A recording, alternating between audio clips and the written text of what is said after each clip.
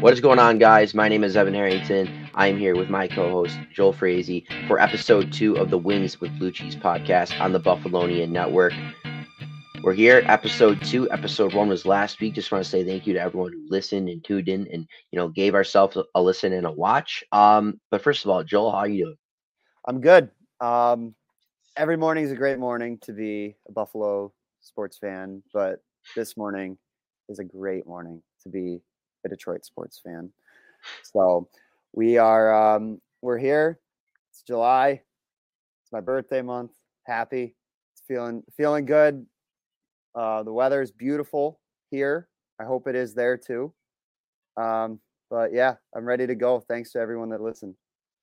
Yeah, so speaking of July, just sticking on it. We did record actually the first episode a day before 4th of July. So just want like you do anything fun for the 4th? What was Joel Frazie's 4th of July like? So the fourth is always interesting because it depends, like especially for my family and my group of friends, it always depends on what day it falls on, right? Like if it's a weekend, it's just an extended weekend and it's just like kind of any other. But with when it's in the middle of the week, like it was on a Tuesday, my trainer he took off the week. He ended up buying a boat, like so he was gone. So I couldn't really work out with him.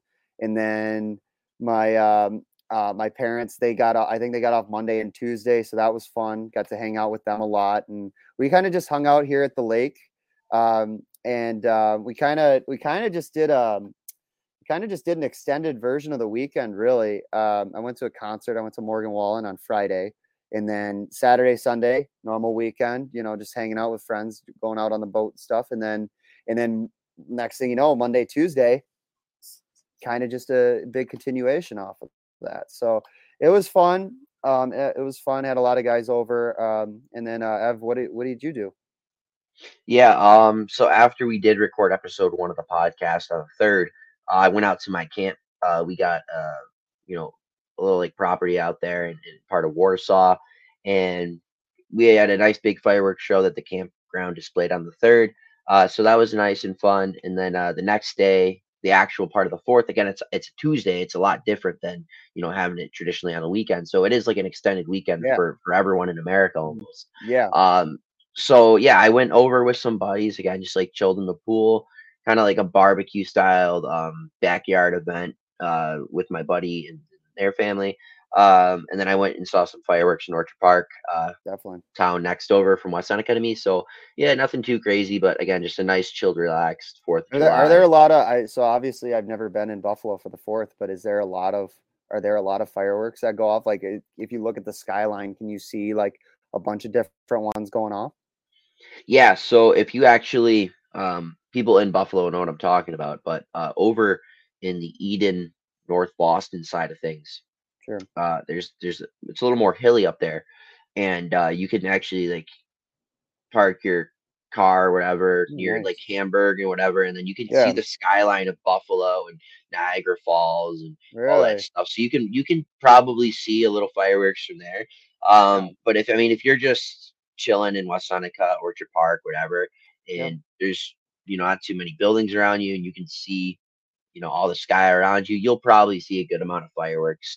And Nice. obviously, Sunset Bay does a lot of fireworks, or does some fireworks. They do like a nice event. Yeah. Hamburg, Niagara Falls, they do a really nice event. So there's a really good amount of spots to go see fireworks in Buffalo. It's just again, No. That's pick your that's really poison. Where do nice. you want to go? No, that's really nice actually. I mean, yeah, that's kind of how it is here too. I mean, not as hilly really, but like so I'm lucky enough to live on a lake here, and like we just like especially on the third and the fourth usually. I mean, it's just one over here, one over here, one over here, and Yeah. like they're all at different timing and stuff too. And Yeah. we actually bought some. We last second we sent a few of our friends out to go grab some real quick and set like maybe I don't know, maybe 20 of them off total. But Not bad. yeah, it was fun. It was a good holiday. We had amazing weather. I'm sure you guys did Yeah. too by the sound of it. Yeah, yeah, I got burnt, so I'm feeling that part of the weather. But other than that, I mean, it was a good 4th of July, and hopefully next year it's not on a Tuesday. But getting into episode 2, we have a lot to cover. talking about the current state of the Buffalo Sabres defense, Sabres goalie situation, development camp for the both Sabres and Red Wings. We're going to get to know a little bit more about Justin Richards, new Sabres forward Yep. from right here. Joel Fraze will get into that later. And then not going to talk about it yet, but the Red Wings made a pretty big, move just a little bit ago. And obviously the Wings and Blue Cheese podcast, we got to Absolutely. talk about the Wings' big move.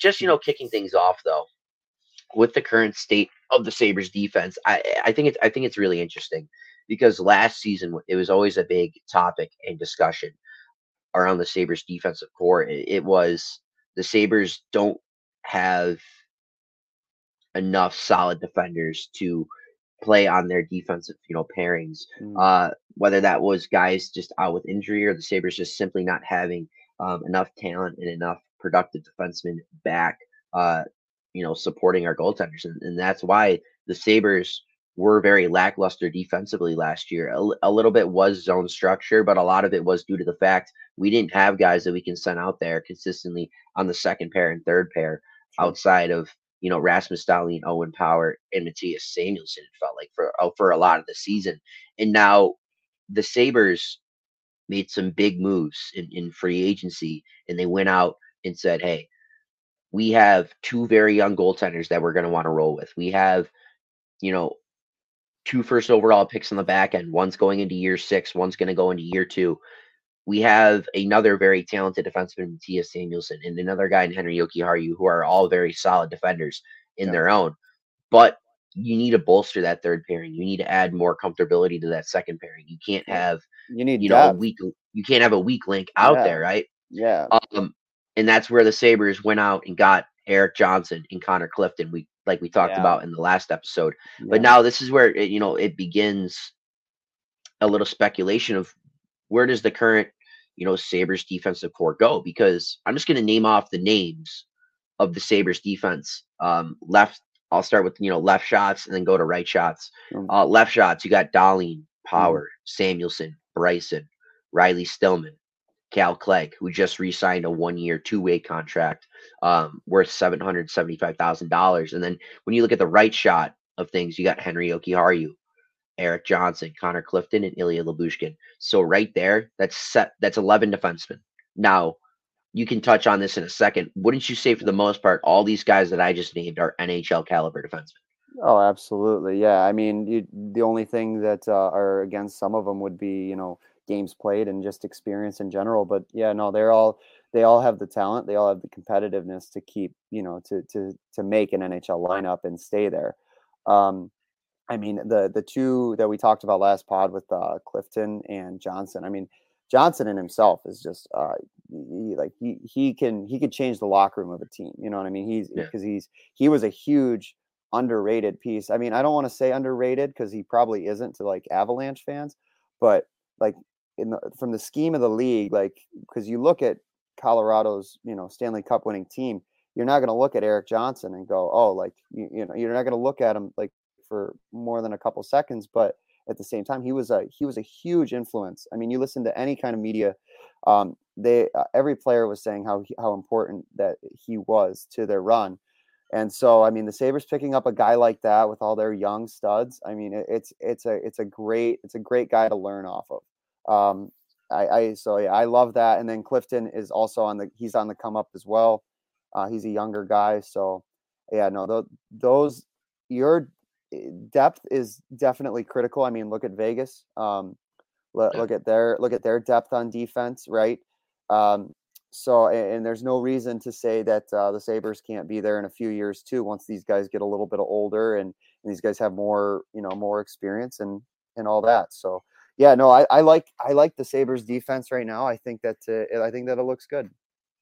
Yeah, because again, when you just talk about it and you look at some of the names last year that were on this roster that are now more in a backup spot with the new acquisitions being brought in. Yeah. Again, Yep. Jacob Bryson, Riley Stillman, Cal Mhm. Clegg played a lot of games for the Sabres, even Ilya Labushkin, right? Yep. Those are guys kind of they're on the bubble. They're on the outside looking in for the most part because with the contract the Sabres gave Clifton and with the experience and playing wise that Eric Johnson Mhm. brings to the Sabres, you just have Yeah. to think those two are going to be penciled into the lineup day one.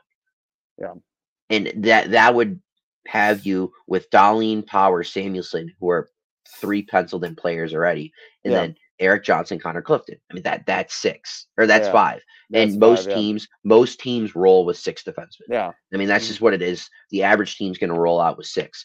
And the question is, I mean, again, Jacob Bryson, been here for a while. He's played a lot of games for the Sabres. Riley Stillman, we acquired him in trade Yeah. at the deadline last year. He came in, big physical presence, was Mhm. a solid puck moving defenseman. Yeah. Played some solid minutes for the Sabres. Cal Clegg, more of a guy I can see being pulled down to Rochester, but again, he's still a guy that if needed to be called up, Yeah. he could play some games. And then you got Henry Okiharu and Ilya Labushkin. Um, Yeah. I mean, we don't have to make predictions here per se, but out of the names, No. of Bryson, Stillman, Clegg, Yoki Hario, and Labushkin, like what player in your mind do you see, filling that sixth spot? Because it seems like the Sabres want to go three left shot, three right shot. I mean, I like Labushkin and I like Bryson. Um, I like both of them just personally. That's just an opinion though. But basically, like as the guy still playing on the pod, like honestly, what you're just hoping is you're just hoping one of them works out, and like Yeah, you have good odds. You know what I mean? yeah, You have good odds, and realistically, if you're the GM, you're gonna rotate that, or you're gonna start out with whoever comes ready to play right away. You're gonna start out with that person, whoever it may be, and then if he goes cold, then swap him out and just keep going with that. And then again, I would the individual research on who's got like the most NHL experience out of those four. But like that'd be more likely Ilya Labushkin, but yeah, still, because he came from Toronto, no? yes, he did play some games in Toronto. Yeah, so like I think he would probably have like the upper hand maybe. Um, but then again, like it's all about fit, and it also who's going to play the best with Samuelson, I assume, right? He would probably be, or Yeah. Clifton, whoever would be Well, the Well, yeah, because for a long time the Sabres would run. It would be Rasmus Dahlin, Matthias yeah, Samuelson as the first pairing of yeah, defensemen for the Sabres. But it seems like the Sabres and Don Granato may want to go left shot, right shot, the more traditional standard look. yeah, Because Samuelson and Dahlin are both lefties. But if you do that, you would probably end up, bumping Samuelson down to your third pair. And at that point, Samuelson is more of a stay-at-home defenseman.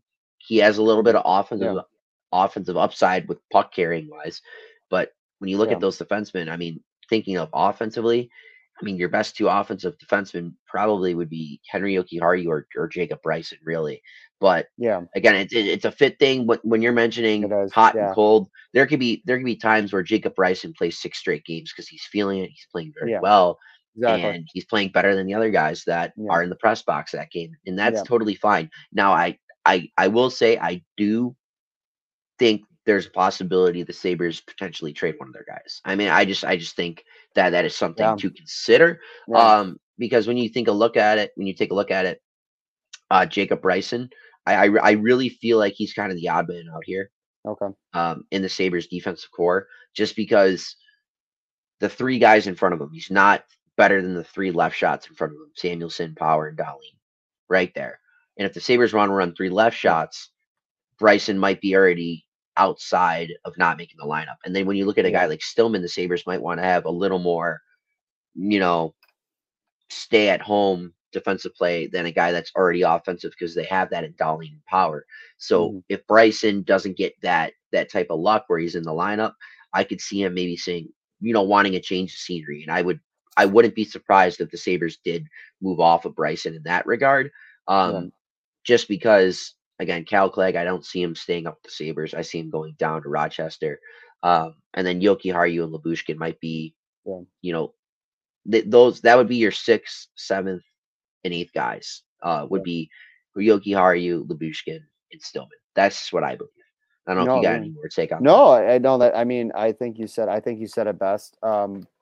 It's just it's going to be a fit thing. It's going to be whoever. The only thing I guess I wanted to add to that was that, and like I don't want to tick anybody off here, but if Owen Power is not, if he needs to get bumped down to that third pairing, just for Yeah. the sake of development, um, then that also changes the scheme of things, because you and I are kind of assuming that Samuelson is going to be that guy, which given his contract and maybe where he stands in the depth, that's probably where he most likely fits from a fan's perspective. Yeah. But at the same time, like um, Owen Power's got I think for especially for a first overall pick, he's got a bit of a ways to go. He showed flashes of genius in his in his offensive stardom, but it's up to the coach event at the end of the day, and if he wants to throw him back there, then that completely changes our whole conversation here. You know what I mean? Yeah. Because Darlene's never moving. You know that. No, he's Um, gonna get a new contract soon. um,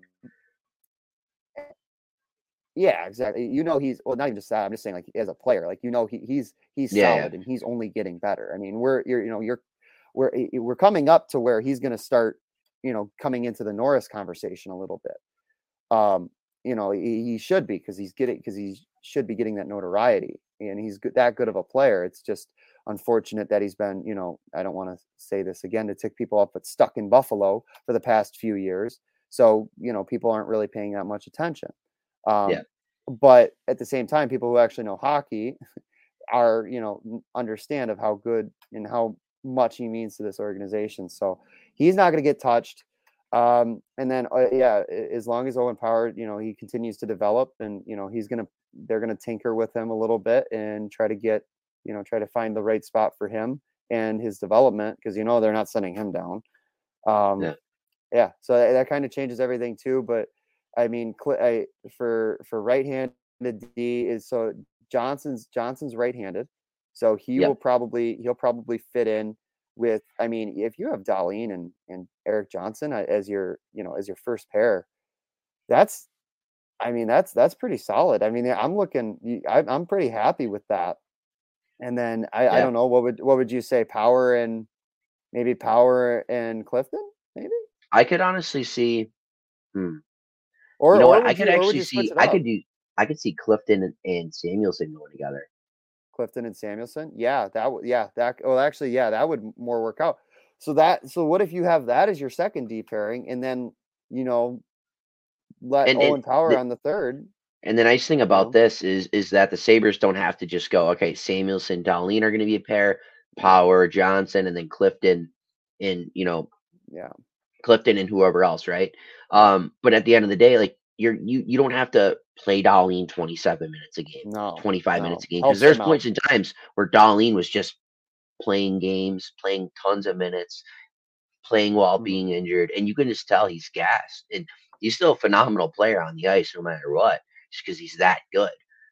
But I would rather have Darlene take 4 or 5 less minutes a night and Yeah. be more energized on a back to back, be more energized for Yeah. playing 4 games in a week, stuff like that. And Absolutely. you're able to do that with the acquisitions you brought in Once on again, the depth, defensive core. depth proves Yeah, it's worth. You know what I mean? I really think that that's an important. Well, it's the starting point. It really is for any yeah, team. I mean, both of us come from fan bases where the teams are we're rebuilding, especially for the past couple of years, right? So, what is the first thing that Eiserman did? He drafted defensemen, big defensemen.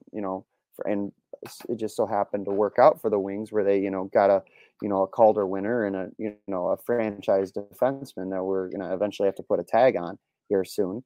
But like it's just a common theme. Like defense wins games.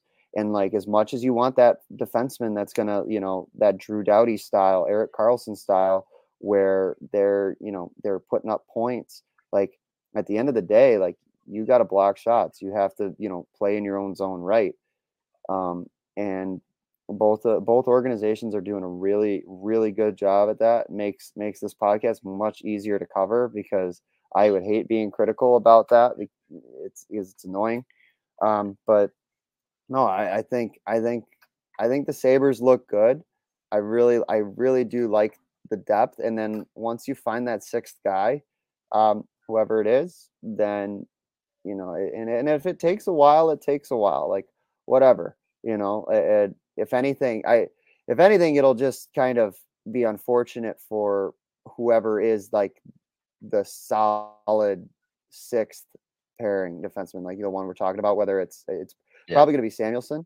I feel bad for him because like if they they don't have anybody in the system, then his minutes are probably going to go down unless they start rotating Yeah. five and then just having an odd guy Yeah. out, like which they're Dude, not going to do imagine probably. the Sabres just. I mean, honestly, I could see some nights where the Sabres are just rolling five defensemen, and Yeah, the guy that they would probably play more minutes than not would be surprisingly Samuelson, just because he can tank those minutes. yeah, That's his exactly. game.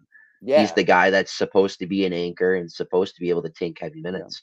But I mean, it will be very interesting to see. But just a quick overview: these are the yeah, seven defensemen yeah, or these 11 defensemen that the Sabres are going to have. Cal Clegg isn't on there, but yeah, nonetheless, point is still proven over there, and that's from yeah, Sabre Source on Instagram. So yeah, nice graphic over there. But getting into more things. Sabres goaltender situation. I mean, this is something that just keeps getting talked about left and right. Because the Sabres have had a stall, I would say, over the past decade at goaltender. Ever yeah, since Ryan Miller yeah, stopped playing for the Buffalo Sabres around 2013. We've always been trying to find that next guy. yeah, We had Linus Ullmark in the system. He played very well one year, but the next year in the offseason, he went to Boston, got his big contract. Look what he turned into. We had Robin Leonard in Buffalo. We all know how that went down. Robin Leonard goes over to Vegas and becomes a Vezina caliber goaltender. Buffalo's mhm, had solid goaltenders, just haven't been able to keep him, yeah, keep him here. But now the goalie conversation goes, you have Devin Levi, but he only played 7 games last year. But yeah. we all still think he can be the franchise goalie Ryan Miller was. The hype is real. Ukko-Pekka Luukkonen. He won Rookie of the Month in last season. But at the same time, he's had his inconsistencies, but he's also had his points and times where he's been one of the better top half goalies in the league. But at the same time, he's also been one of the bottom half goalies in the league at points and times. And then we also have Eric Mhm, Comrie, who surprisingly not is still under contract. Eric Comrie was a 500 goaltender for the Sabres. Nothing special. He gave up 10 goals in a game, but he's also played games where he's had shutouts. Again, mhm, inconsistencies with the Sabres goaltenders. And all those guys are on one-way contracts, so they can't go down to the AHL unless they go through waivers. Sabres two-way goaltenders are Dustin Tokarski. Sabres fans know and love him. mhm, Michael Hauser. He spent some time in the ECHL in Cincinnati, but he's also been in Rochester a lot. And then Devin Cooley, who had a 15-8-2 record in Milwaukee in the AHL. So that's our new guy there. But just the Sabres goalie situation is so fascinating because it's very young. The starters are young. And then you have Kevin Adams, who said in a yeah, presser last week that he's comfortable with Levi and Luukkonen. But this was reported just a little bit ago, according to Chad uh, Dedemonics. The Sabres still want to look for an upgrade at goalie, but do not want to overpay. And he believes that yeah, Kevin Adams is not telling the truth about the UPL and Levi tandem. So, like Joel, just from your perspective on this, in two questions: what if you were Kevin Adams? Would you yeah. be comfortable with the Levi and UPL tandem? But if not, would you be looking to go get a goalie? It's a high risk, high reward situation because you have two young goalies that are essentially unproven. Right, and we're talking NHL here. um, Yeah, so, but however, at the same time, it can work out really well because they it's kind of goes back to our defensive topic where it's like you just hope one of them works out. yeah, right. um, uh, but yeah, no, it's a great start. I mean, the hype around Levi is is obviously unprecedented. I think he does have a lot of tools. I think he's got he's been a stud for everywhere he's been. So I do think that he took the right path to actually get to where he is, and he's only getting better. However, like you said, 7 games, not near enough. And then Yeah. UPL, definitely, another stud. I think that I genuinely think he's got all the tools as well. But you just hope that they both use each other for a competitive advantage because they both know that the net's open. There is no clear front runner, I would No. say, going in. Um, you can make the argument that maybe Levi does, Yeah. but I think that's hype bias, right? Like, I think that's just because, more people are talking about him. He got a lot of attention right away. Um, but, I do think that, I do think, I don't know who I would necessarily pick if I had to. I would just kind of I would kind of sit back and kind of let them do the decide because goalies are hard, man.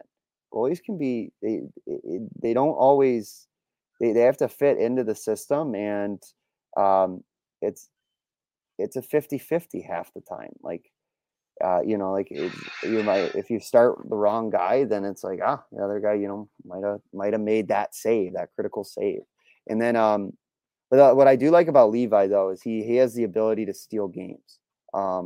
And obviously this is only coming off of college, but in college hockey, I would argue that goalie is probably the most important position on the ice because they literally can change the game, like especially in college, just because of the level of play compared to the other players that are playing at that age. Like a goalie that can steal a game is priceless in college hockey. So that and he has proven that too. He took a Northeastern team that was good, but they were nothing special. No. So and he took them far. So Very and far. any I'm pretty sure what did he have? He had a couple 40 save games. He had Yeah. one like couple 50 save like so he's definitely proven that he can steal a game for you, which is what you want in a clutch goaltender. Um, but yeah, to answer your question, it's tough to actually pick between one or the other, just given the actual situation that UPL only has 1 year under his belt, barely, and then Levi is kind of still unproven. So just I would say just kind of have a kind of see what happens in training camp here and just see what happens when practices start coming around and if they have to what I mean um I don't think your coach there has an issue with rotating goalies until one of them gets hot. No. We see that in the NHL playoffs, for God's sakes, right? Like um, so I don't know. I would say just start out with that and see who gets hot. But I definitely wouldn't be. I'm definitely anti-trade if we're talking about Yeah. those two because the ceiling is so high for both. Yeah. Um. So yeah, that I don't really have a whole lot other than that. Other than definitely don't entertain a trade. Yeah. But it depends on who you can get though too. The I feel like goalies in the NHL now are just getting swiped up so quick. And then on top of that, you have a goalie as good as like out in LA. You had Jonathan Quick out there who has done everything and more for that franchise, and they just trade him. And he like they trade him while he's on a flight back from wherever they were playing. I think it was like Carolina or something. Like so I don't know. It's goalies are a very very confusing one that confuse even the insiders in the NHL. I mean, Elliot Friedman has said that multiple times. So Yeah, and just again, just to kind of wrap up the goaltender yeah, situation here for the Buffalo Sabres, and again, I said it earlier. It's a very fascinating topic to talk about because it I feel is. like there's always something new when talking about the Buffalo Sabres goalie situation. Every week there's always some new tidbit from GM Kevin Adams. There's always Yeah, something going on in the free agency market with goaltenders that the Sabres are rumored here. The Sabres are rumored over there. I mean, the Sabres were rumored to go after Connor Hellebuck. The Sabres were yeah, rumored to go after Jonathan Quick potentially. You never know. Just again, yeah, because goalies are all over the place. Like who would have thought Jonathan Quick would have went over to New York? I don't know. yeah, Who would have thought Jonathan Quick would have ended up playing for the Vegas Golden Knights yeah. this past season? It Crazy is just division rival, arguably, yeah, division. right? Like that's Yeah, crazy. just it is ridiculous. And just to say one more thing, like like Sabres fans are always looking right past Eric Conry too. For some reason, Mhm. I'm not going to get into it, but Don Granado and Kevin Adams love Eric Conry. They Yeah, played him a lot of games. They gave him a lot of minutes when he was healthy, and you know now he was a 500 goaltender. He wasn't anything special, but they still went back to him even after letting in 10 goals in a game. Who would have thought?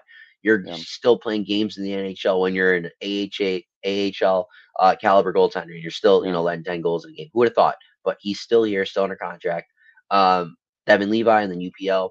I do think personally that's the tandem we will be going with.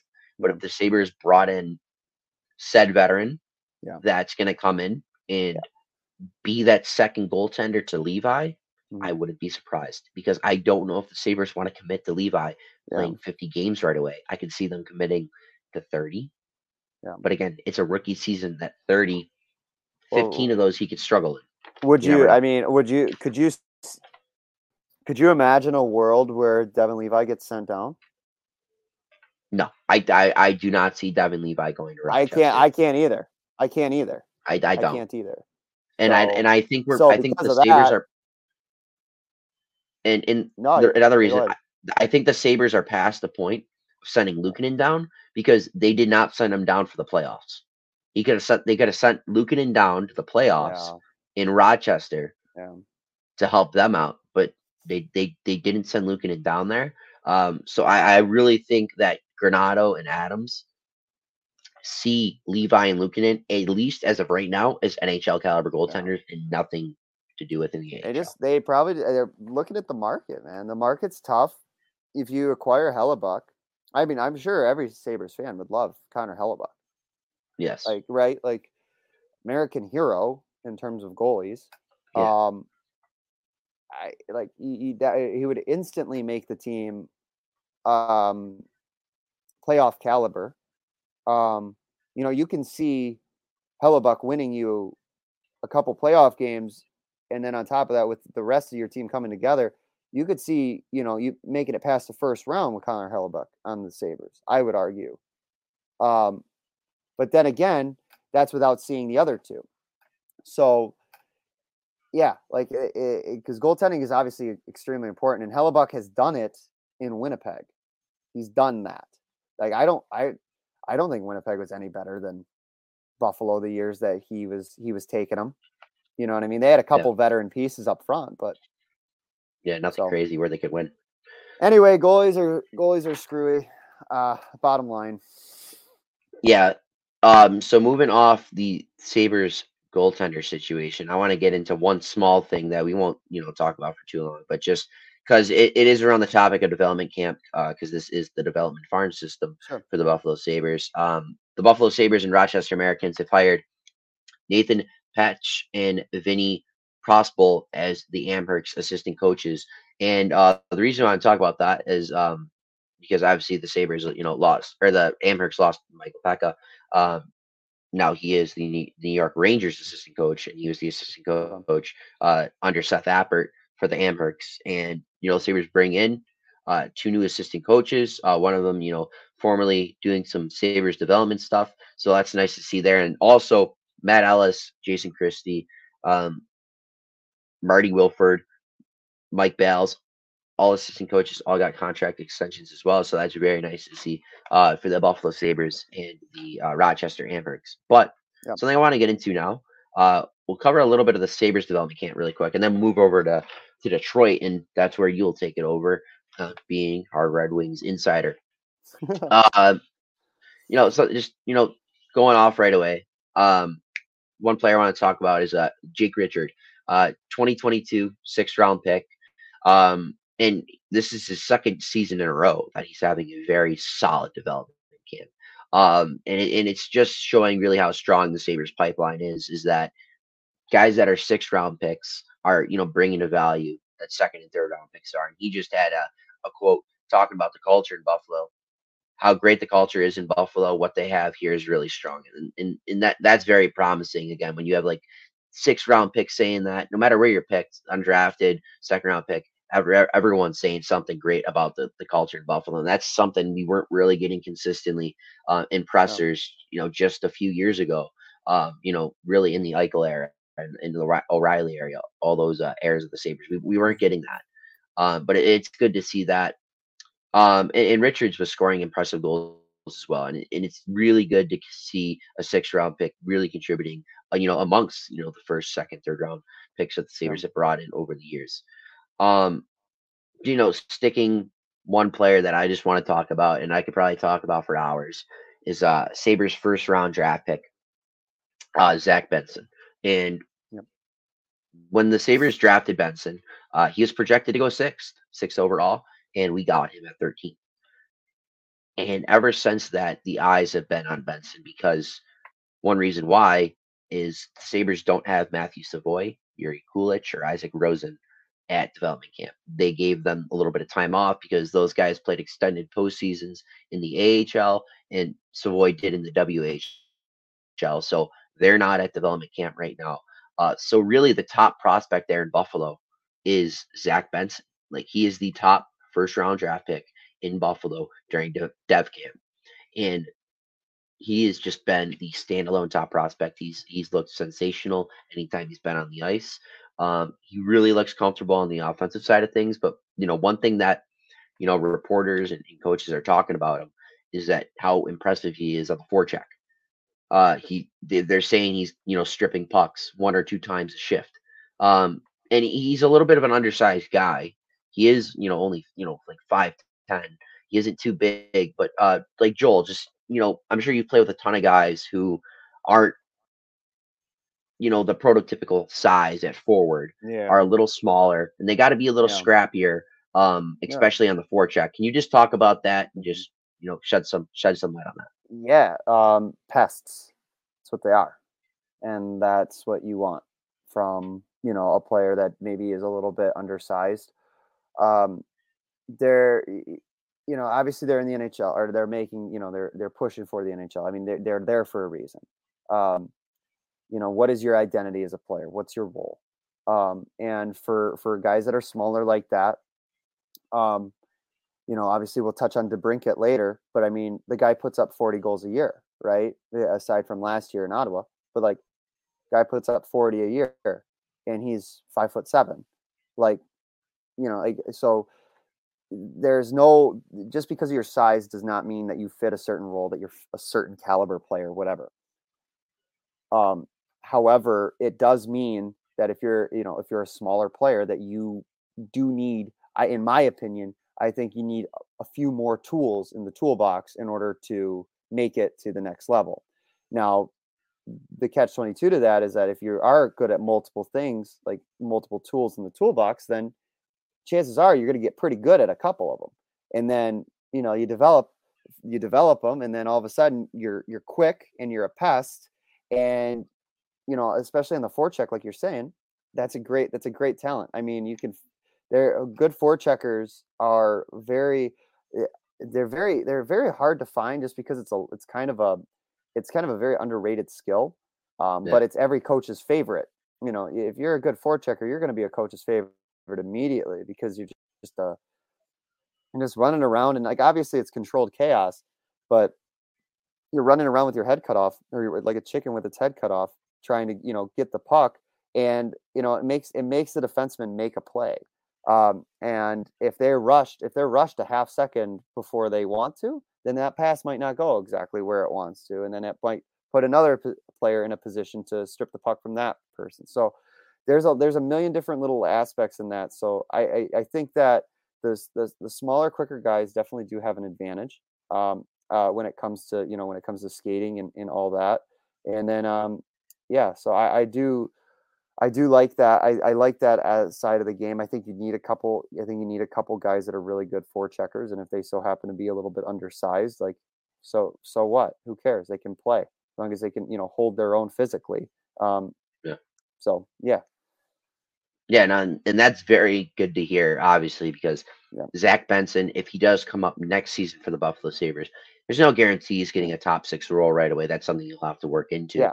But if you're getting thrown on the third line, the fourth line, you know that's where you have to be a guy that holds your own a little more physically, and Yeah. you have to play that grindy corner battle game, in the offensive zone, Yeah. and you be able to strip pucks and be able to hold, offensive zone time and, Exactly. keep guys off the board. And if Benson can do that, if Benson can show that side of his game, Yeah. once he gets to the NHL, Yeah. he'll be very comfortable in a bottom six role. And it's not one of those things where you have to force him in the top six because he's not good enough physically right away to play in a bottom six role. Is he So projected? Is he projected as a top 6 NHL player? potentially, yes. A Okay. lot of people have thrown him, has thrown the idea out there that he could play a top six role, potentially even play first line minutes if he Really? really hits his ceiling. Yeah, I mean, Okay. sixth overall pick projected. Well, 6 Oh, projected, yeah. yeah. So I mean, that's the projection though. So, So I mean, there's a long, long yeah. way to go Oh, because so it's so he's a early. winger. He's a winger, right? Yeah, he's Is a he a winger. winger? He's a winger. Yep, How tall is he? I mean, we were talking about 5'10". undersized, but how? So I mean, Not He's yeah, not that's too undersized to undersized, be. but he's not the prototypical like size or Yeah. whatever. No, exact. No, no. No. Yeah, I get that. I was just kind of, you He's know, 170 also right now. he's He's got to 170. put Yeah, some so pounds on. he's got to put some weight on too for the NHL, especially. But yeah, I mean, they'll just yeah. I mean, the Sabres, they're smart. They'll stick him in Rochester for a little bit and let him bulk up and let him figure out his role in pro hockey because where's he? Is he come from the WHL, right? Yeah, Right? so he played in Winnipeg with Matthew Savoy. So Oh, okay, yeah, yeah.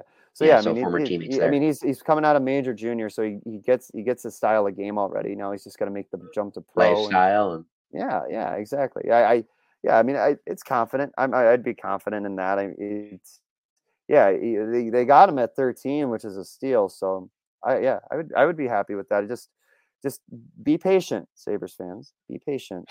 It takes guys a minute. I don't care what number they get drafted.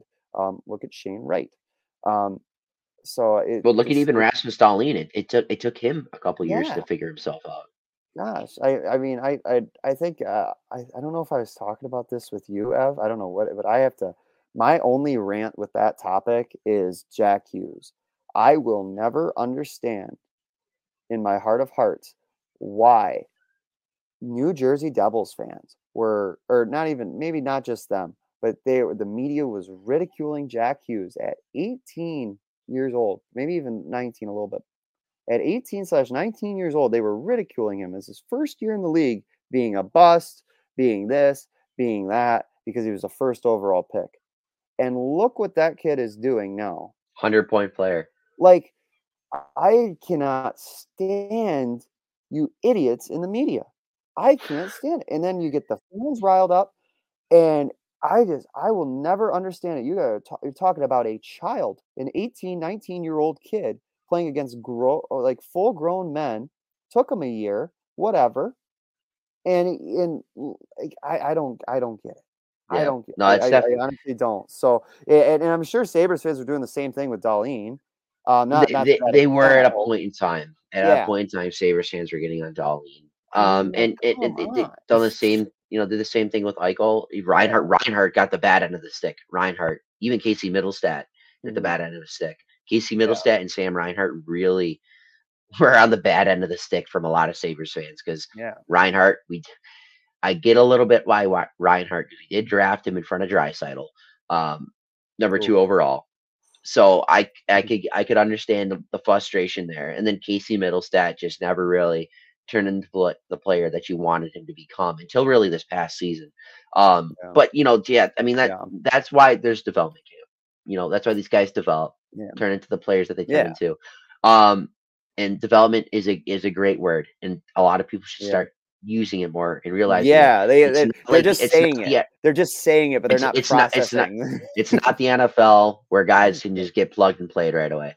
Yeah. But sticking on the development side of things for the Sabres, other Sabres that were noticeable were a few of the Russians in the pipeline, Alexander Kisakov and Nikita uh, Novikov, a 6'4" defenseman who looked great, moving the puck, and will most Mhm. likely be in Rochester this season. Both of those guys will be.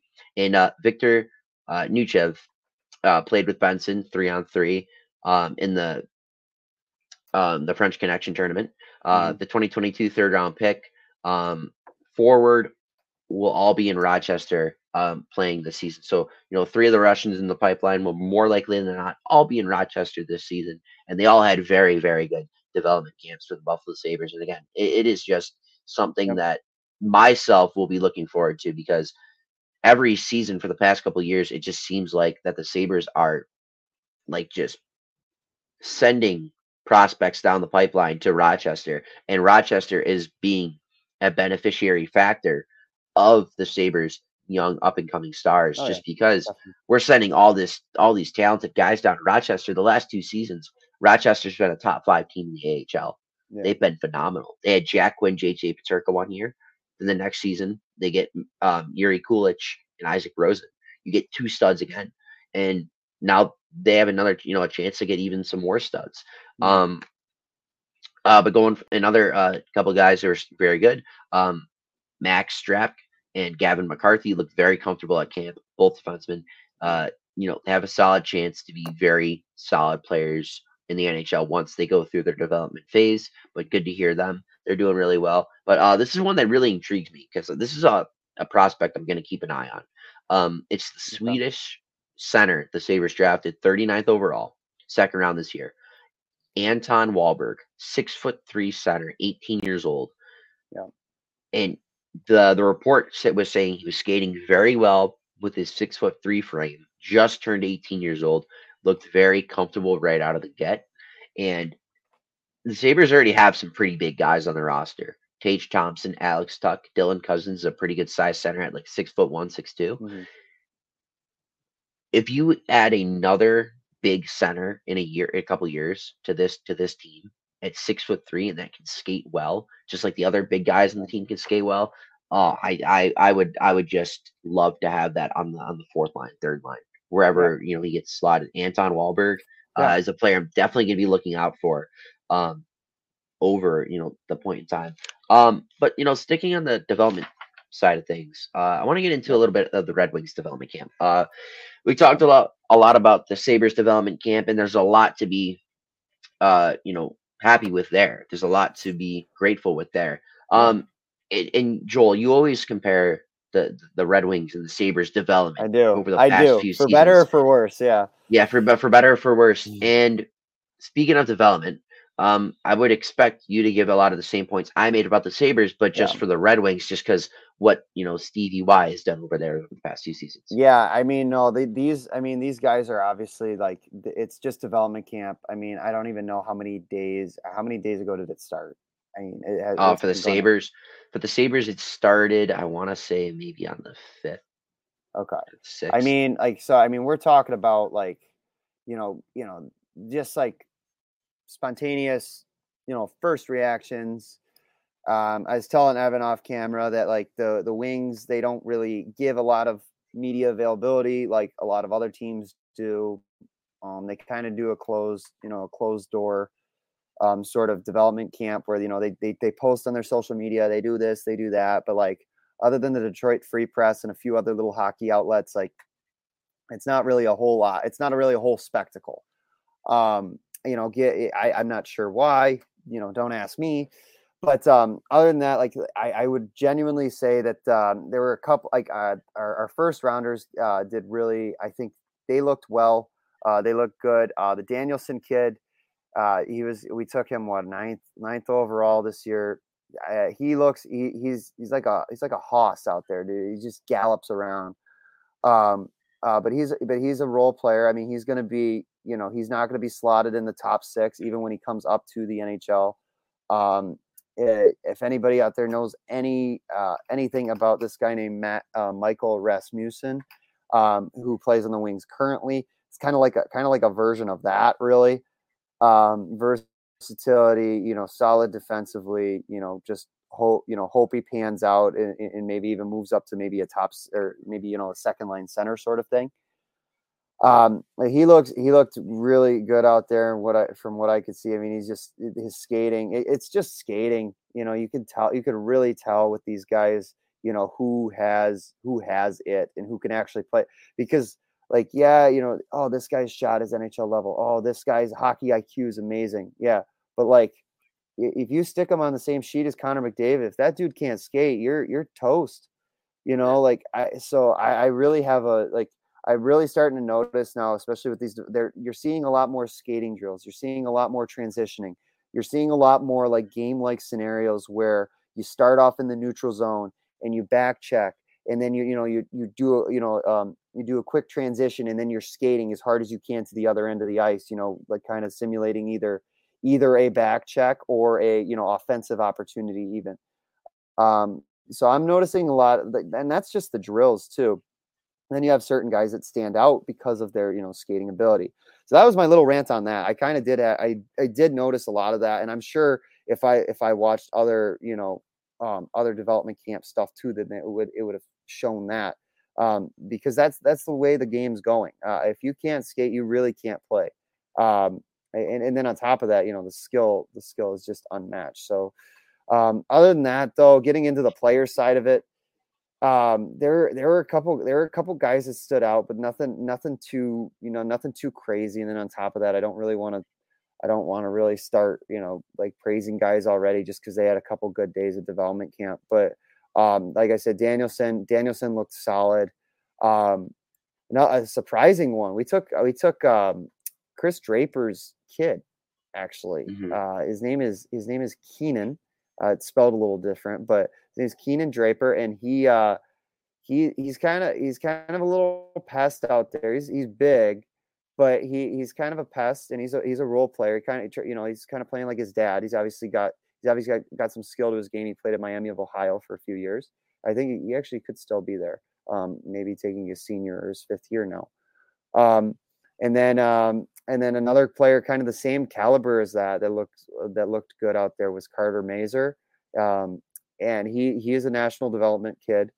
He was at Denver, and he's done really well. He's actually been another guy that the Red Wings took late, and he's just he's doing very well. Is developing his game. I mean, Yzerman is kind of known for these, like, for finding Braden Point in the third round sort of thing, and so that's promising to see.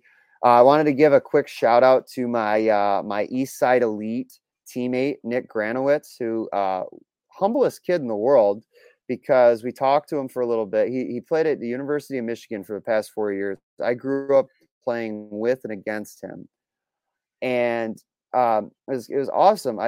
We do this East Side Elite League, which is basically just you take a bunch of pro college guys. It's mostly Division I guys, but you take a bunch of pro and college guys and you kind of put them in this league, and you do this like little draft sort of thing, and you just play games against each other. It's like twice a week. It's up in Mount Clemens, which is like maybe an hour north of Detroit, and I find out what team I'm on, what team I got drafted by, and it's Grano. And I go, no way. Like, I haven't seen that kid since I was probably, like 15 years old. And I see him, we play a couple games. He looks great out there. He's taking his fifth year and transferring to UMass Lowell, which is a really good program in Hockey East. And so I got to talking to him a little bit. He's like, yeah, I just really want this opportunity. Humble kid, really nice family. And he goes, yeah, like, I won't be here next week for games, guys, and like whatever. And like nobody really batted an eye. Like, at this age, it's kind of like, oh, like, you could be going on the boat, you could be doing this, you could be doing that, whatever. Yeah. And then my buddy and I checked the development camp roster, the next day, and he's on it. So humble guy, unbelievable guy. But so I had to give a shout out to him. Kind of upset at the Detroit Red Wings media for not putting him in any of the interviews or any of the media stuff that they've kind of done. They kind of focused on more of the draft picks and whatever. So kind of rattled at that, but yeah, shout out Grano. I hope he's doing well. I haven't seen him because they haven't covered him at all, but hope he's doing well. Back to the show. That's pretty cool though. But yeah, no, it was awesome. And Red Savage, another Miami of Ohio guy. He was doing well. He was skating around good. The defenseman, they didn't really do a whole lot. That was kind of what I was talking about with the transitioning. They did a lot of edge work and stuff like that I saw. and I thought that was really interesting, really cool, just to see how fast they can do it. There's just something called the Iron Cross, where you in the circle, where you start at the bottom, middle, side, up, side, and then you can Yeah, even the do old crossovers. Yeah, the old yeah, barn drill. yeah. Oh, that's what you guys call Yeah, it up there? Okay, so yeah, yeah, we called the it old the barn Iron drill. Cross. We called it the Iron Cross, and I mean, we always hated it as kids, but I mean, it just shows you how important it is. Um, so yeah, they were doing that. It was amazing seeing how fast even the bigger guys, right? Um, Yeah, Another first rounder that the Wings took was the ASP. Yeah, with these Swedes with these super long names, we're just gonna start doing the first letter of every yeah. The one Sabres of have their UPL. names. But yeah, so his name's Axel Sandin Pelika, and they took him, I think, 17th overall, and he's a stud. I think we talked about him a little bit last Yes. week. And he's an unbelievable skater. I can definitely see why Kevin Weeks kind of called him a Chris Letang-esque sort of player. That Yeah. style, just really smart with the puck, but just a smooth skater that, like, he's undersized, but you can't tell he's undersized because he's moving, so quick. So that was really, nice to see, especially out of a first rounder. And then the goalies, I know nothing about goaltending, stop the puck. So, but obviously Kosa is the Red Wings stud that, they want him to turn into the next Andre Vasilevsky. And, God save our souls. I hope he does. So yeah, I'm sure he looked fine out there, and I think he's going to get his call up to the AHL. So he spent the last year in the ECHL, right, 2 leagues under the NHL. He Yep. should be in the AHL next year, and then so that should be a relief for a lot of Red Wings fans out there, that he will now be in the AHL, getting better shots from better players and whatnot.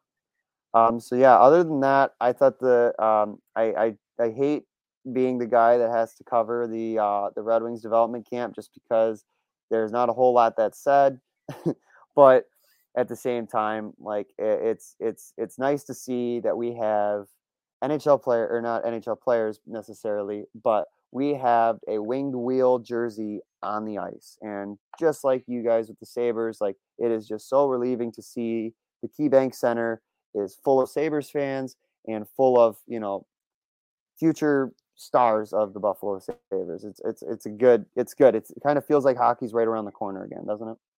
Yeah, no, it does, and that's the nice thing about modern day sports, is that Yeah. there's more things to do. That Yeah. I would say, years ago, there's always these little events. There's always something going on. Um, leagues, sports leagues make more publicity about the small stuff that Yeah. back in the day wouldn't get as much publicity about. So it always feels like Yeah. you're right there with the game, and it's only right around the corner. Yeah, no, so that was very, very great insight. And there's a funny story about Yeah. the guy that you played with Yeah. and how he's on the Red Oh, Wings development camp roster. Um, unbelievable. yeah, no, no, that's why, Joel. That's why you're on this podcast. That's why Yeah. you're the co-host. You have those types of Funny. stories that I simply couldn't tell, because I never got past high school hockey. Nah, that's okay. If I never got injured, I would have rotten out in junior season. I don't know. But moving on, uh, before we get into the big news, you know, with the Detroit Red Wings, and Joel, you'll talk about that in a minute. The Oh Sabers, yeah, I can't wait. the Sabers, last week, had a little bit of fun in free agency, and one of the players that they brought in was Justin Richards, Yep. on a 1 year contract, and he's more likely than not going to be in Rochester, and that's completely fine, because the Yep. Sabers, always need to replenish talent down in the AHL, and you know Justin Richards was a former buddy, or is a buddy of Joel Frazee. Played with them a little bit, in Joel's younger years of hockey, but in his career in the NHL, he's got 2 assists in 3 games, and in the AHL, he's got 39 points in 61 games. So a very productive player in the AHL. Had a little bit of time in the NHL with the Blue Jackets and the Rangers, but when called up, he did produce. But Joel, just talking about Justin, can you just talk about like when you actually played with him and just if you got any like funny stories or anything about him that share to the Sabres fans so they can get to know him a little better? Well, okay, so I mean, it's if you've played hockey, you will know exactly what I'm talking about. But I'm going to try to tell it how it is, like so everybody can really understand. Um, so you have hockey season, right? That goes from and this is this is amateur like youth hockey.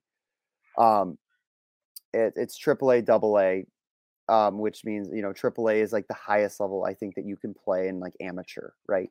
And Yeah, then double A is like one step under it. Depending on where you are, it's either really close to AAA or it's a world of a difference. And that's putting it respectfully. The I was at this time I was a borderline double A, triple A player. I'm from an area where our double A teams are basically feeders for the triple A teams. Okay, whatever. That's just a little bit of context. I at this time though I was playing double A in Toledo, Ohio. Okay, so if you don't know where that is, it's just on the northmost city of Ohio and just about an hour, maybe an hour south of Detroit. And it's perfect for me because it's right in my backyard and it was a great organization, still is for players developing. And at this time, you have your season that goes from I don't know, say September to April, somewhere around there, and then nationals comes in, whatever.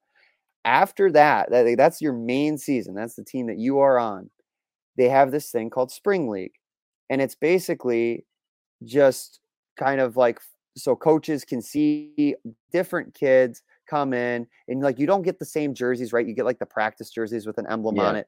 And it's just spring. You just play it kind of to keep, to keep your tools sharp and whatever throughout the year.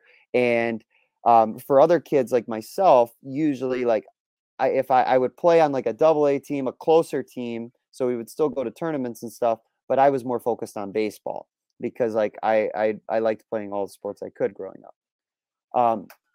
And so like it's just more of a rotation. Like you're going to see like more fill-ins. You're going to see more kids with different colored gear on. Like nobody's matching out there, but they're on the same team. So it's a little more of a mess, but at the same time, it's still hockey, right? It's still good, and at the higher level, it's still competitive. I was on this double A team in Toledo.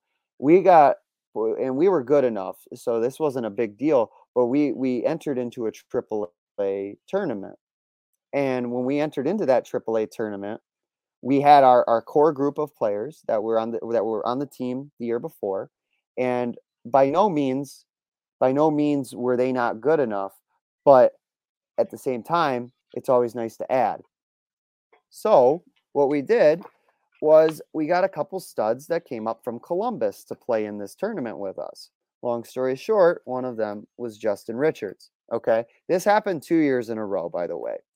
But Justin, from the first time he walked into the locker room, he looked like a normal kid. I mean, I'm trying to think of how old I was, maybe 12 to 14, somewhere in that range. And like I said, this is for 2 years. So I knew him the second time the second year it happened. But first time it happens, he walks in, he's a normal kid. He's got the Columbus bag, and he sits down with two of his buddies, whatever. And we're like, okay, like these kids obviously can play. They played for the Columbus Blue Jackets AAA team.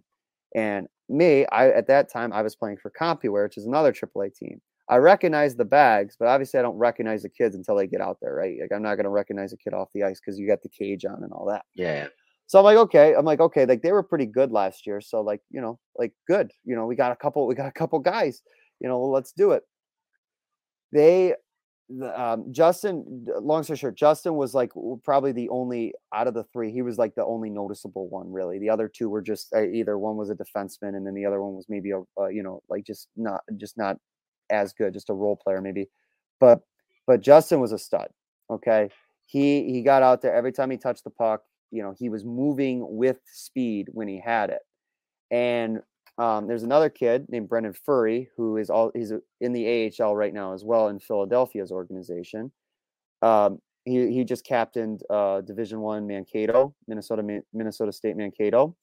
So it was him, myself in the center, and then Justin Richards on the right wing. Okay, so us three, we all of us could skate. Luckily, so we all still can. But we did very, very well that tournament. I'm trying to think of. I know we didn't win it, but I know we made it to the finals the one year, and we might have lost in the semis the next. Doesn't matter. Point is Justin Richards he is one of the most humble, one of the most quiet kids that I've ever come in contact with, and now knowing that because I heard the name when he was playing at Minnesota Duluth, and I'm like, oh wow, is that the same kid? And I'm like, and I looked it up because I remember when he walked in the locker room too, a lot of the guys were talking his dad's like the head coach of Columbus, and we're like, oh, the AAA team, no, like the Blue Jackets. We're like, oh wow, no way, that's so cool. So obviously we talked him up about that, but either way, it doesn't matter. There's no chance he remembers me, but it's a cool little story that I heard his name years later, and I'm like, wow, really that? Yeah, he's doing well for himself.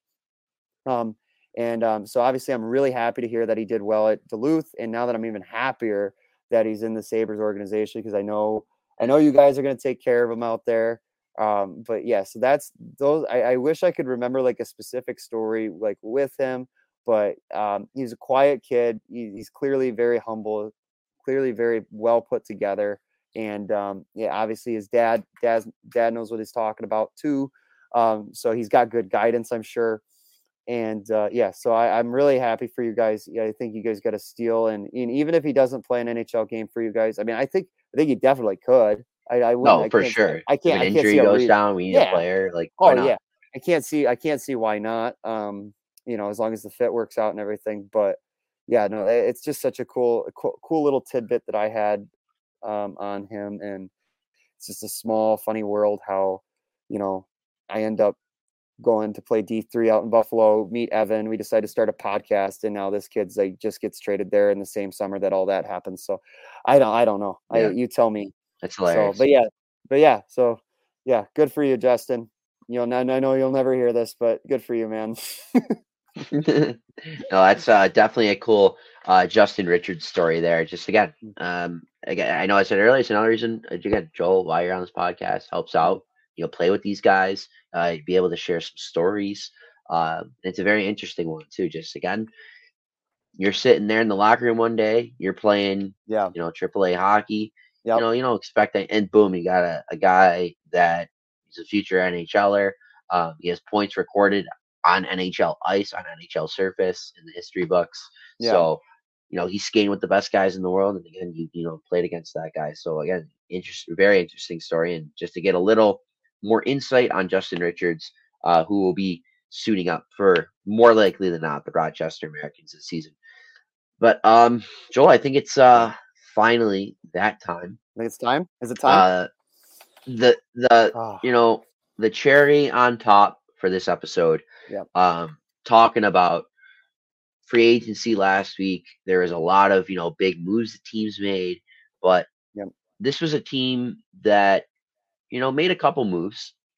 Signed a JT Compher, brought in a couple defensive depth. Yeah. But I think, Joel, you were waiting for that one move. I think there was one move that could have been made that you were waiting for, and I think this was the move. Yeah. The whole fan base was waiting for this move, and that move was bringing in former Chicago Blackhawk, former Ottawa Senator Alex Debricant to the Detroit Red Wings. Yep. And just before we get into the entire trade and everything itself, yeah, this is what Alex Debricant got traded for. Ottawa Yeah. got a first round pick, a fourth round pick, Dominic Kubalik, and Donovan Hmm. Samarango. Yep. So Yep. talking about this, Okay. Joel, just overall, what when we do, bring up the topic of Alex Debricant, Hmm. what does this trade truly mean for the Detroit Red Wings? It's hard to really describe it as anything other than this is definitely the biggest thing that has come out of the Red Wings organization since the return of Steve Yzerman. This is the only thing that can really come close to that. Um, I think that this will be, this is clearly a turning point, and my I have I always I had a feeling that Yzerman wanted to do this a long time ago. And Sure, why I not? He's a think that talented he player. knew, yeah.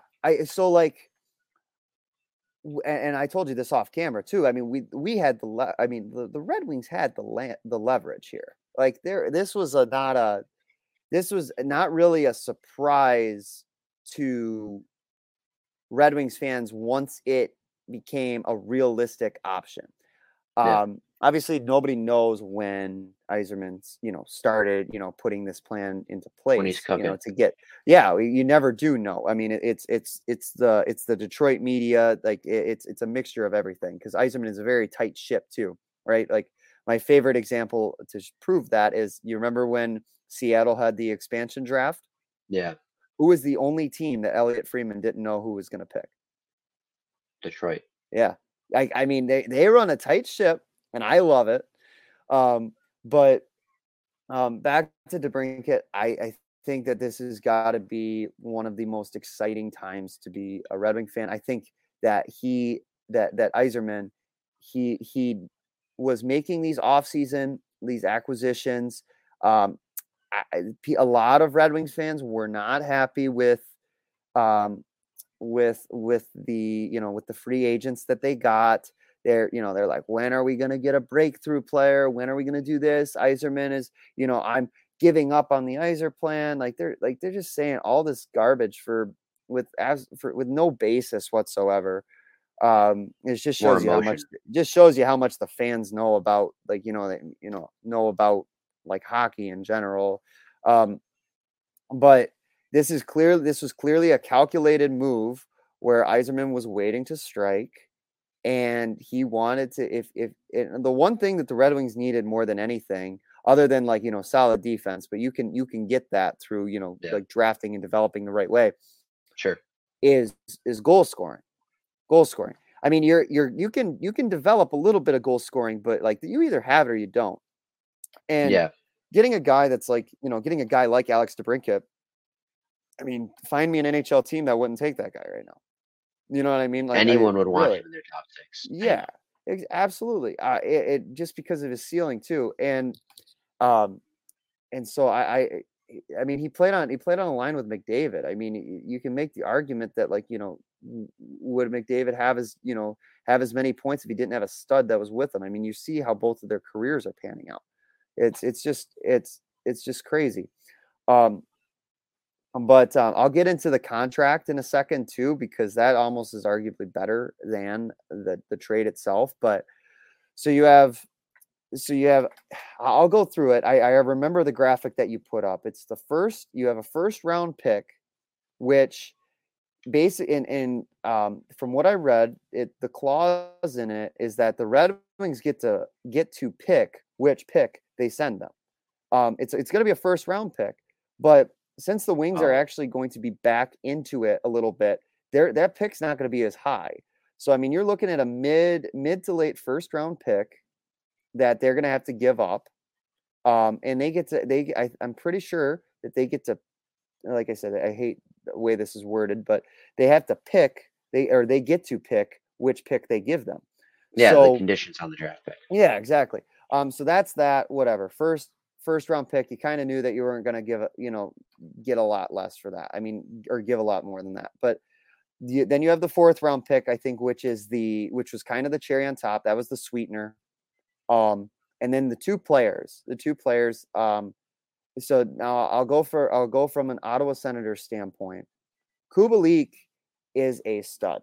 I love him. I hate the fact that he was part of this trade because I personally loved Dominic Kubalik. I thought he was unbelievable. I really liked I love his game, and I love the fact that he can score goals.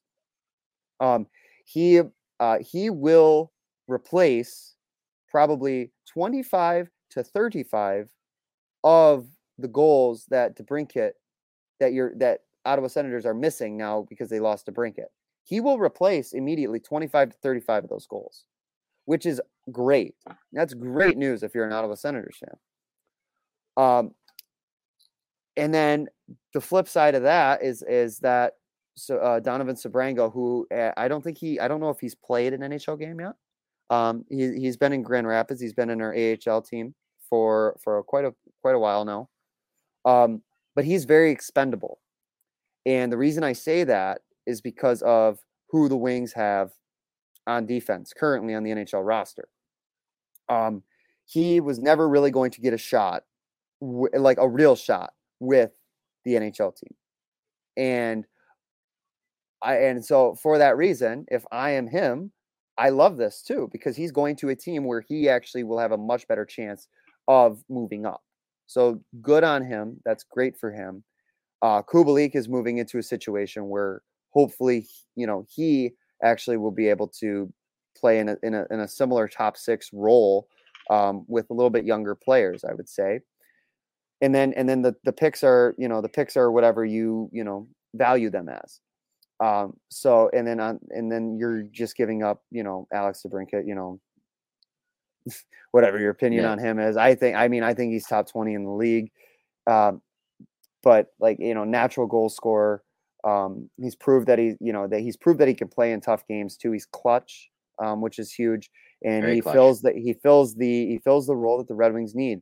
You got Larkin, and whoever they decide to put on right. I'm not sure. There's a lot of debate with that. I won't even get into that. But now you have a solid, center in Dylan Larkin, and then you have a solid left wing. So this is a great franchise altering move for the Wings. A lot of fans calling for Yzerman's head, which obviously I don't appreciate. They are all, suspiciously quiet now, of course. So, yeah, I love it. I love it for the Wings. I think that this is what they needed. Yzerman has proven that because another thing too is that the teams that were interested in DeBrincat, they from what Elliot Friedman said is that the reason that a lot of them got turned off, especially near the end, or what we didn't realize was the end until yesterday, was that a lot of the teams, they couldn't agree on his extension. But for some reason, Yzerman he said, no, you're not getting 8 years. He said, no, you're not getting 8 years. We'll give you 4, not 8. And then also, by the way, you're not going to make, north of 10. You're not even going to make north of 8. So I clearly Yzerman is doing something where he is just getting incredibly valuable contracts from top end guys. And you're going to scare away the real superstars of the league, right? Because you're not going to pay him that much, right? Like, what's Austin Matthews seeking? Like, is he seeking 13? I mean, Austin's going to want at least 13.5. yeah, probably. I mean, are you kidding me? Good luck, Toronto. Very anti-Toronto podcast, but good luck. I don't.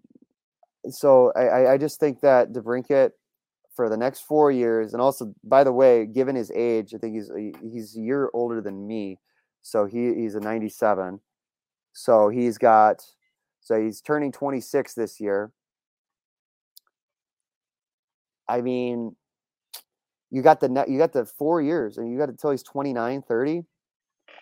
These are going to be prime. These are going to be prime time years for him. At under 8 million, while the Wings are hopefully still, competitive, or not still, but They're going to be even more competitive, hopefully, every single year from here on out. Yeah. It's a win-win. It's a win-win.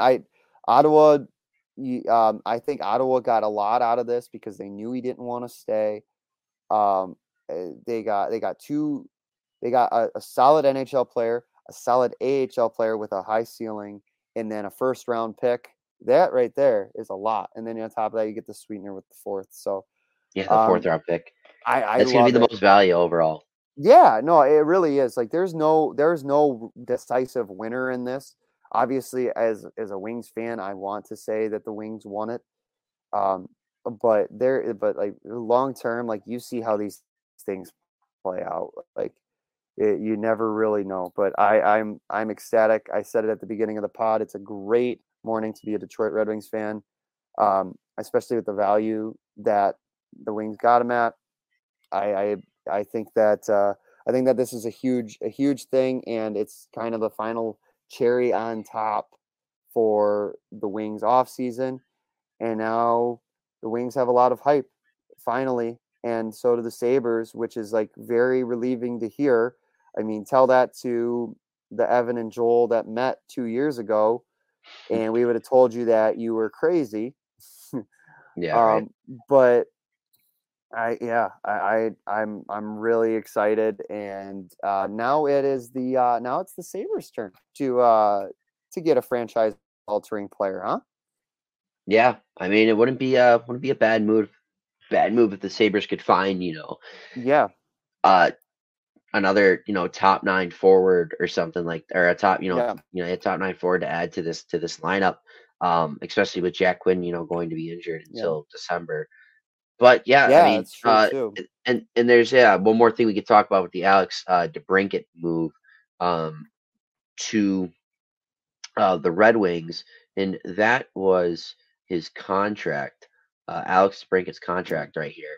Yeah, Again, nothing too crazy. 4 years, no, 7.875. When you take a look around, some of the other contracts in the league for proven 40 goal scorers, I mean, this yeah. is just a steal. That's a steal. I mean, it's yeah. I will never. Yeah, you can't. I mean, we could have. The Wings could have overpaid him, and nobody would have complained. Because you're bringing in Yeah, that caliber of player. yeah. Like you can overpay that guy, and nobody and everybody would have been like, I forgot who exactly said it, but I'm going to steal this quote. You would rather overpay and have Alex DeBrincat in a Wings jersey, as opposed to not getting him at all. Okay, so I couldn't agree with that more. He is exactly what the Wings need right now, and he is an instant game breaker that okay, the Red Wings did not develop him themselves, so obviously they're not saving that money. But at the same Yeah, time, you get him for less than $8 million a year. I don't know. and I just and yeah, and from a Sabres fan's point of view here, not even yeah, just a Sabres fan, but just an yeah, NHL fan. When you watch the Detroit Red Wings, it's always a lot of in-house development, right? it is. Start from the ground up and build your tower, build your castle with the proven building blocks that you have gotten yourself, right? And you've Yeah, developed yourself. But at some point, not everything within your organization can be homegrown. You need to add something from the outside, no, right? And I think that this was yeah, one of those moments where Stevie Y and the rest of the Red Wings went, "Hey, we still have a good pipeline of prospects that can yeah, you know get built up and be brought up here, but at the same time, yeah, we also need to add an outside guy that's proven yeah. to be put with the Lucas Raymonds of the world." The Well, Dylan yeah, Larkin of the world, and they did exactly. that twice. They brought in JT Compher on a 5-year deal. Then you bring Yeah, in Alex DeBrincat on a 4-year deal. So you add two top six guys within a week and a half of each other, and yeah, and they're not just from your organization. They're no, from yeah, the outside, and it's not like you're mhm, spending crazy money to do this.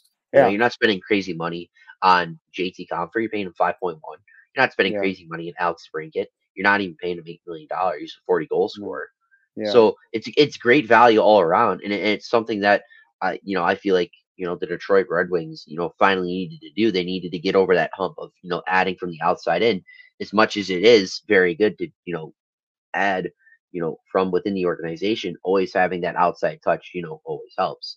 Even the Oh, Buffalo absolutely. Sabres. I mean, Jeff Skinner wasn't Yeah. Yeah. someone in the That's a good point. organization. Tage Yeah. Tage Thompson wasn't Thompson. someone in Yeah. Yeah. Yeah. Alex Tuck. Yep. Like Yeah. Yeah. the really only players on this roster that are inside the organization are Quinn, Paterka, Cousins, Yeah. Cousins, Middlestat, Mhm. Zemgus Girgensons, Power, Yeah. Darlene, Samuelson, Levi, or no, Levi wasn't even part of the organization. He's from Florida. Lukanen was part of the organization. So Yeah. it's just crazy, to look at, some teams, again, they built young, and then they add as they go. And I think that's something that the Red Wings are doing well, and the Yeah. Sabres are also doing well in suit. Yeah. The only unfortunate part, with if you're comparing the two teams there, and obviously there are a bunch of other teams that are in the same boat, but on both sides, I should say. But the only difference between the Red Wings and the rebuild takes longer when you wait in house, Yeah. right? And that's why you have a ton of Wings Yeah. fans that are just unbelievably, ticked off that the Wings haven't made the playoffs in the past, 7 years, and they've been losing so much, and that's why because they're so used to a winning culture sort of thing. But Gotcha. the rebuilds for that sort of thing take longer. Now you could take the other side of it, which is the Sabres approach, where you are still going to, where you're kind of more or less buying players. The only unfortunate part with that is though, is that then the salary cap really comes in and then you're really crunching, right? Like, Yeah. your the easiest example, negatively, of course, is Toronto, where you load your money into like a certain core of players, and then you're depending on players that are on entry level contracts or very very low paid role players to kind of get you over the hump, but you're depending on those big guys to really really really show. And in my opinion, I don't like that. I wouldn't like if the organization I was rooting for did that. Um, Yeah. because you're kind of screwing yourself in a lot of ways. Like, what Sure. happens if Austin Matthews gets hurt right before playoffs? What happens if Tavares or Marner lays an egg and you know what I mean? They just have nothing going, which we've seen happen. So that would be, but then again, it takes longer if you do the in-house system. So it's a give and take. It's a double-edged sword. You get screwed either way, but unless you win the cup, of course. Yeah. But If you win the cup, it doesn't matter. if you win the cup, it doesn't matter. But I mean, I don't know. I would so much rather be a Sabres fan right now than a Leafs fan. Oh my god, I don't care. Like, I don't care. I just don't have the. And I love Austin Matthews, and I can't wait to see where Nylander goes too. It's too bad we don't have time to like talk about this stuff, but Yeah. I'm really interested. I would have loved to see him in the Wings. I would love that. But yeah, because what he's demanding more than 10 million too, so they have Yeah. to move him. Nylander. Yeah. About Yeah, that. Yeah. so he's a, and I think he I mean, deserves it. you can make the argument he's been the best player Playoffs. for the yeah for well, I could yeah not even that you can make an argument he was the best player for the Leafs over the past 60 70 games. Yeah, no, you And really it could. I mean, given the injuries and everything, yeah. yeah, and again, it's not him being greedy per se. Nope. It's guy knowing his worth. And that's really They're what it's all about. they're giving him an out. They're giving him an out. Like, oh, you can't pay me 10 million? Why? Why can't you pay me 10 million? Probably because you're putting 13 into three different or 11 and 12 into three different players. Like, that's not my problem. Oh yeah, no. Yeah, No, Nylander's a stud, and wherever he goes to, he's gonna light it up. I hope. Buffalo. I don't know if I don't. Yeah, Should go to I Buffalo. mean that would be unbelievable. Yeah, that'd be unbelievable for you guys. I mean, what are the rumors? What is it, like Colorado? Yeah, I could see Colorado actually because Colorado. He would fit with into Colorado Landeskog well. Yeah, with Landeskog out, yeah. He He could may. fit. I mean, he never return. You never know. You don't think so? I mean, Well, obviously, I hope he does. it's just gonna be such a long time until he does another year and then stuff like that. So I could see Colorado making that type of move. Yeah, but they need a. Yeah, that's true. That's true. Ryan O'Reilly, he went to Nashville. Yes, Um, but what was I going to say? The Ryan O'Reilly would have been a really interesting. I really would have liked to see him on Colorado because obviously they back in wouldn't give Colorado. it. They're not going to give anybody else the seat, right? Obviously, Landeskog, but they need a presence like that in the locker room. What's Yeah, wrong with Ryan O'Reilly? Stick him as a second or third line center, and because they traded Newhook too, they gave Newhook to yeah. Montreal. Com for left. Compher left. Yeah, I mean yeah, I mean that Newhook one kind of confuses me too a little bit, just because like I thought he was Eric Johnson left. Like, yeah. I mean yeah, they're kind of doing a whole. They're trying to. It's not a rebuild, but it's like a maintaining rebuild, right? Where they're trying to get the same exact players, just obviously different and younger players, so they're less money. sure. Yeah, no, that makes sense. So But yeah, hey, but hey, that's about all I got. It's a good time to be a Sabres and a Red Wings fan. Oh, actually, the last thing that I wanted to shout out, because we are sure. not only a hockey podcast, we will be doing other sports too. I wanted to give a shout out to the Detroit Tigers for throwing a combined no hitter the other night and against the Toronto Blue Jays. So sorry about it, My team. Buffalo. Yeah, I It was know. my team. So sorry about. I know you're not the Where's only my? one too. Yeah. But no, yeah. So shout out them. That's awesome. The Tigers are absolutely brutal this year. They have been for a while, but I'm hoping that this is a little glimmer of hope for the fans, and because Tigers games are fun. The Tigers are fun to root for when they're good, and yeah, I'll leave it at that. But yeah, shout out to Detroit Tigers. That's unbelievable. Good for them, especially against the Blue Jays too. Usually you don't Solid see, team. yeah, usually you don't see that, but especially a combined one too. Yeah, what is it, Evan? Like, because you know baseball. I mean, what A little bit. Yeah. I don't I will never understand. And like there is a clear difference. Like nobody's debating this. But there is definitely a clear difference between a combined no-hitter and a no-hitter. Yeah. Nobody's going to argue that. Yeah. However, these these people, and I'm not going to act like I care about the comment sections, but this is a genuine question, like the comment sections on like an Instagram post or whatever. Yeah. Yeah. What is it with these people that are saying like, "Oh, it's a combined hitter. It's a Mickey Mouse no hitter. Like it doesn't matter because Oh, it's combined." yeah. Like Um, what I what think is it's it with be that?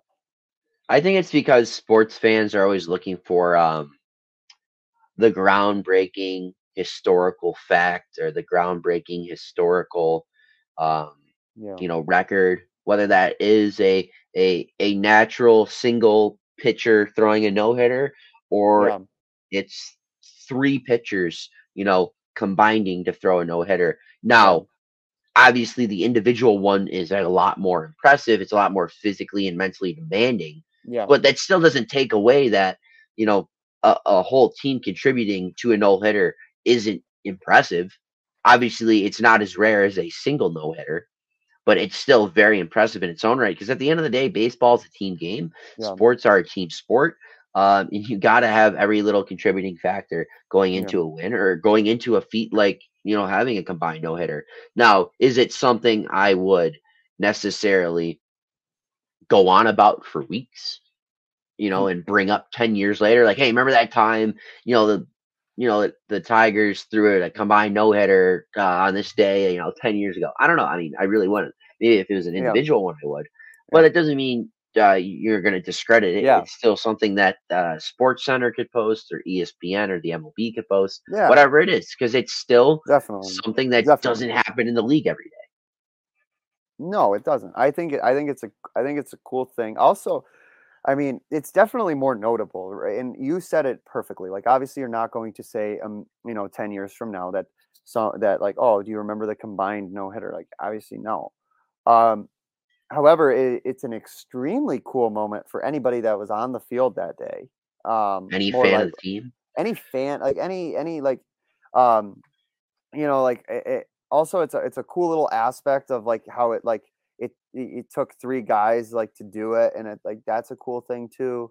I mean, I like the teammate, like the teamwork aspect to it. Um, Yeah. but like It shows it also shows that you have a good bullpen. Like you have a yeah, good set of yeah, pitchers. It's yeah, not that like it was you going. have you have a good set of pitchers that game, and that's really what baseball is about. Is if your pitching's Yeah, on another level that game, you're probably gonna win more likely than not. And Detroit showed, hey, you Blue Jays, you got phenomenal hitters, Vlad Guerrero Jr., Bo yeah, Bichette, etc. Down the line of players, Matt Chapman. It doesn't matter. We have guys, going in, in and out of our, bullpen. They're yeah, pitching, their tail off. yeah. No, yeah, it just confused the heck out of me because I'm just like, why are these people getting so upset over an Instagram post that said congrats to the Tigers for throwing a combined no hitter? I just couldn't, like, it just didn't make any sense to me. Like, people going out of their way to like bring it down? Yeah, Why? Why? it's just the way You it's the way know. of the land, way of the land. Well, yeah. So I don't know, but either way, that was my little wrap up. I just wanted to say, because like there's a reason we don't talk about the Tigers on here. So like they're just terrible, but it's a little bright spot. And my friend's like, oh, did you see the Tigers like threw a no hitter today? And I double took. I went, what? with Yeah, our on our staff, right? What? you'd be Yeah, I mean, surprised. yeah, no kidding. It Sometimes, just shows you anybody sometimes it can do it. happens. Like Pretty sure the I one don't know, before that too was like the Oakland A's, like somebody on the Oakland. yeah, There's another bad team that like to do one too. So, yeah, that's hilarious. but yeah, Well, I think that's going to do it for yeah. episode 2 of the Wings with Blue Cheese podcast on the Buffalonian Network. Again, just want to say, Joel, thank you for joining me for episode 2, and everyone that's Anytime. listening and watching. Like, hey, we're gonna keep pumping this thing out. Once a week. We'll try to at least. There's still a lot more stuff to get to. Yeah. With the with the hockey season rolling up and other sports as well, we'll get to. But Yeah. hey, we'll see you guys next week for episode 3 of the Wings with Blue Cheese podcast. And everyone listening and watching, have a good rest of your day. Have a good one, guys. Thank you.